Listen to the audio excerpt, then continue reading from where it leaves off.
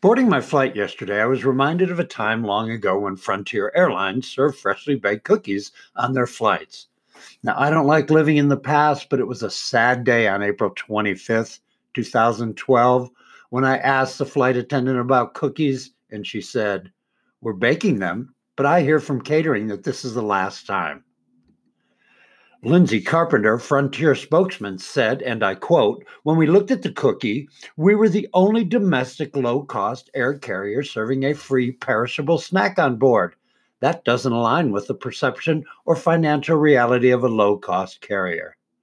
Oh, Lindsay, that's the whole idea. Exactly. It didn't align. That's what made it so great. You were stepping ever so slightly into the realm of Tom Peters land. You were amazing, amusing, surprising, and delighting, and all with one re-baked chocolate chip cookie. And for me, and for Frontier, it was the beginning of the end of our relationship.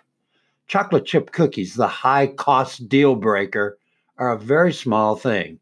And that, as any customer service person will tell you, is the point. It's the little things that make a difference. I'm Rich Sands, and that was your daily ritual.